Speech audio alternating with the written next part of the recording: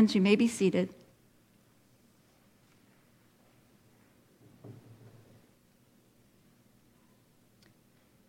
Before we go too far, I want to acknowledge the flowers this morning, which are given in remembrance of Andrea Passmore and John Passmore, and in celebration of Susan and Richard Passmore's 58th wedding anniversary.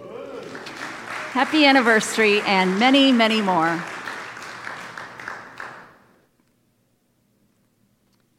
Well, it is good to be with you all on this fifth Sunday after Pentecost. From our Revised Common Lectionary for today, the Gospel reading serves up one of the most familiar stories of all time, the parable of the Good Samaritan. Jesus and his disciples are on the way to Jerusalem, and here we find a lawyer, a scholar, an expert in Jewish law, testing Jesus. Unlike the attorneys of today, of course, this lawyer is looking for loopholes. Thanks for laughing. Teacher, what must I do to inherit eternal life? And Jesus tells him a parable. Many have heard this parable many times. We know the characters. We know how we are supposed to feel and what we are supposed to learn. But I wonder if we can set aside our preconceptions about the parable and listen anew to what God is doing through you right now. In case familiarity with the story is getting in the way of hearing, I'll be reading our text from Eugene Peterson's paraphrase in the Message, Luke chapter 10, verses 25 to 37. Listen for the word of God. Just then, a religion scholar stood up with a question to test Jesus. Teacher, what do I need to do to get eternal life? He answered, what's written in God's law? How do you interpret it? He said, that you love the Lord your God with all your passion and prayer and muscle and intelligence, and that you love your neighbor as well as you do yourself. Good answer, said Jesus. Do it and you will live. Looking for a loophole, he asked, and just how would you define neighbor? Jesus answered by telling a story. There was once a man traveling from Jerusalem to Jericho. On the way, he was attacked by robbers. They took his clothes, beat him up, and went off, leaving him half dead. Luckily, a priest was on his way down the same road, but when he saw him, he angled across to the other side. Then a Levite religious man showed up. He also avoided the injured man. A Samaritan traveling the road came on him. When he saw the man's condition, his heart went out to him. He gave him first aid, disinfecting and bandaging his wounds. Then he lifted him onto his donkey, led him to an inn, and made him comfortable. In the morning, he took out 2 silver coins and gave them to the innkeeper, saying, take good care of him. If it costs any more, put it on my bill. I'll pay you on my way back. What do you think? Which of the 3 became a neighbor to the man attacked by robbers? The one who treated him kindly, the religion scholar responded. Jesus said, go and do the same. Friends, this is the word of the Lord. Thanks be to God. My first real memory of the parable of the Good Samaritan was a flannel board reenactment. My Sunday school teacher, Mrs. Alexander, would read the story, stopping at the appropriate times to allow the students to place the flannel characters in the appropriate places. The story excerpt went something like this. The man, a lawyer wanting to feel better about himself, asked Jesus who his neighbor was. To answer his question, Jesus told the man a story. Mrs. Alexander would then pause, allowing a student to place the lawyer and Jesus on the flannel board. Jesus always had a beard, a robe, and sandals. Mrs. Alexander continued, "A man was walking from Jerusalem to Jericho. Some thieves attacked him on his way. They beat him up, took everything he had, including his clothes, and left him to die on the road." Pause while a student placed the man horizontal on the side of the road. While he was lying there, half dead, a priest, a religious leader, came along. Flannel priest appears. When the priest saw him, he went to the other side of the road to pass by. Flannel priest gets moved to other side. A while later, a Levite, another religious leader of the time, came along. Another religious figure appears on the flannel board. When the Levite noticed the man, he looked at him and also passed by on the other side of the road. Levi gets moved to other side. Finally, a Samaritan man came along. The Samaritan people were not liked by the people in the surrounding areas. Even in flannel, the Samaritan looks different, and he was placed near the man lying down on the side of the road. The Samaritan saw the injured man and felt bad for him. He decided to help the man. Kids love to hear stories and look at colorful pictures. And the moral of the story, of course, was to be like the Samaritan and to help people whenever you can. A few years later, the parable of the Good Samaritan flew right off that flannel board and became real to me in an unexpected way. A young woman was driving on Dog Corners Road with excessive speed. It was a gravel road and had unexpected curves. The young woman misjudged the curve in the road due to excessive speed and somersaulted in her car, landing in a ditch with the wheels facing up. By now, it was nighttime. Those country roads were not well kept, nor were they lined with streetlights, which left the young woman in a very dark place. Who would find her? Who would help her? She was alone, frightened, and, dare say, without a cell phone in those days. Time passed, and a couple of cars drove by, but did not stop. But alas, a police car came by later and slowed down. Apparently, someone who drove by earlier and noticed the wheels facing up had gone home and called 911. Jaws of Life was activated to the scene and pulled the young woman out of the car, which was tightly packed in the ditch and totaled. The Good Samaritan who called 911 was Ralph Yale. He was the owner of a tow truck company and later came to the accident site with his tow truck. Yale pulled my dad's car out of the ditch and towed it to my backyard per my dad's instructions, so the driver could remember what happens when you drive too fast. I was 16 years old. Over the years, I believe that I have played most of the characters in the parable of the Good Samaritan, and I suspect that most of you have as well.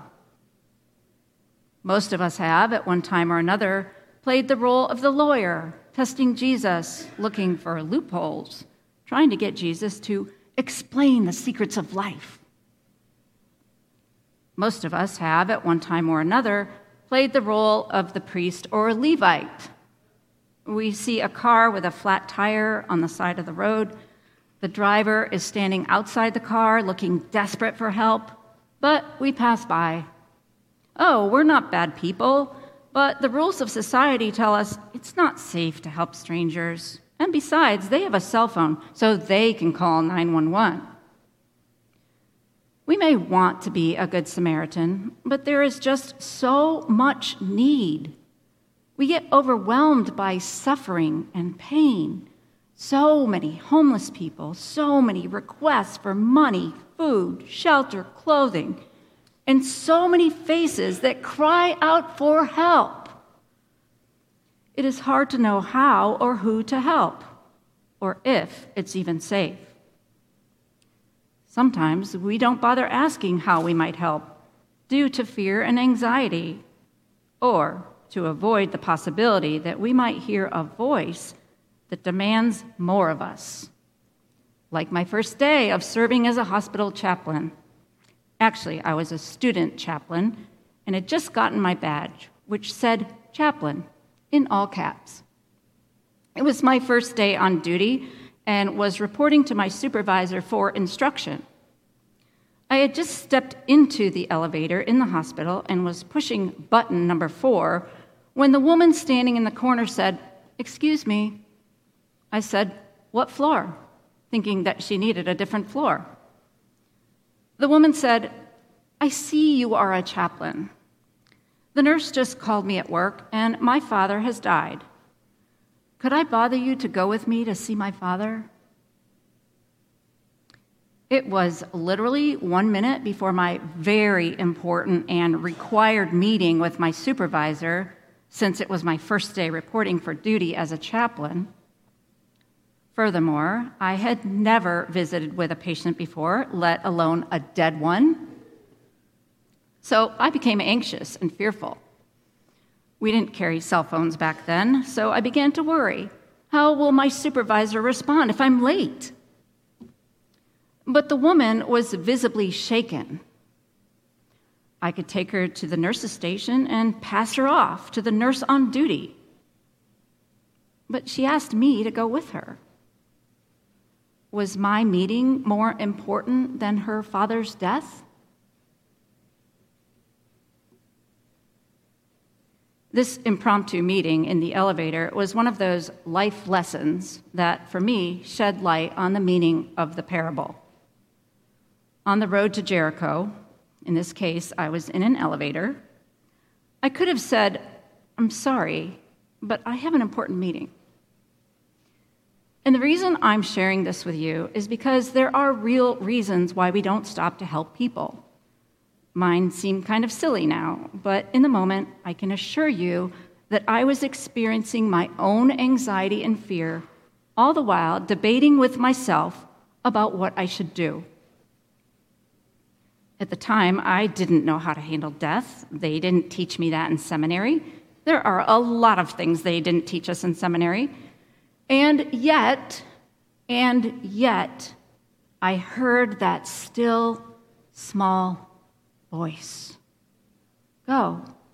Remember, you're a chaplain now. Go and do likewise.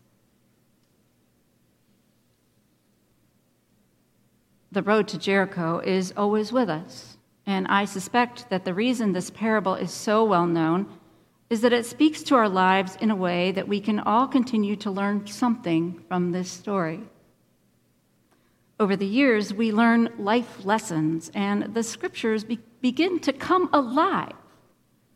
They aren't just flannel board stories anymore.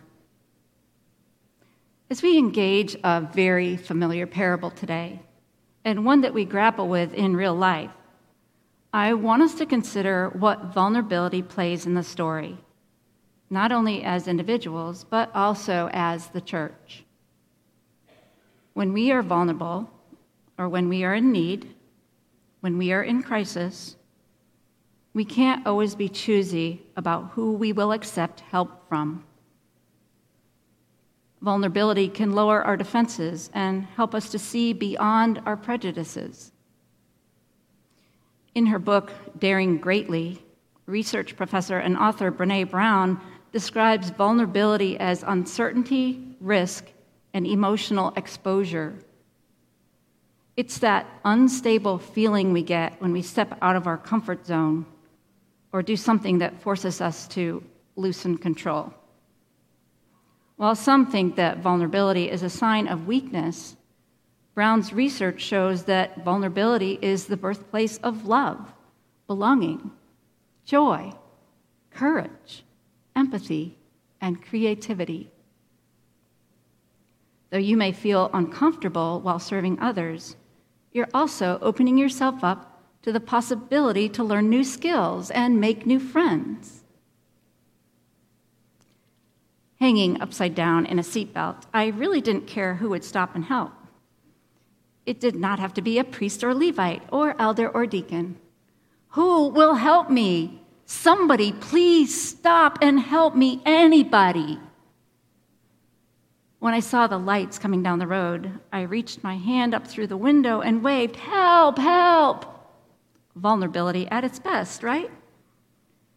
And I think one of our struggles as a church is that we sometimes think we know what's best, or we somehow lose touch with the world around us in which we are called to serve. In our text for today, the man is half dead, which is still alive. Luke describes him as having wounds. The Greek word means trauma. We should be concerned about those who are left half dead. And embracing vulnerability may just be the key to go and do likewise.